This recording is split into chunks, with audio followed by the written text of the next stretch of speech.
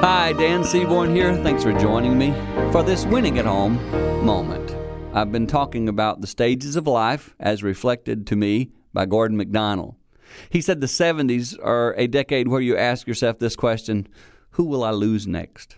It's so true. I was sitting with a lady who's in her 70s, and she has lost her husband and lost some friends, and she was reflecting with me on how challenging that's been to be the one that's left. No one wants to die, but we don't want to be left alone either.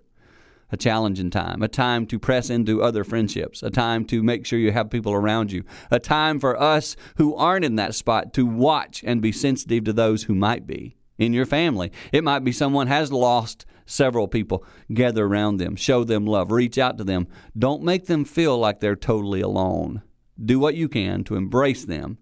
That's a little tip to teach your children and to teach others so you can win at home.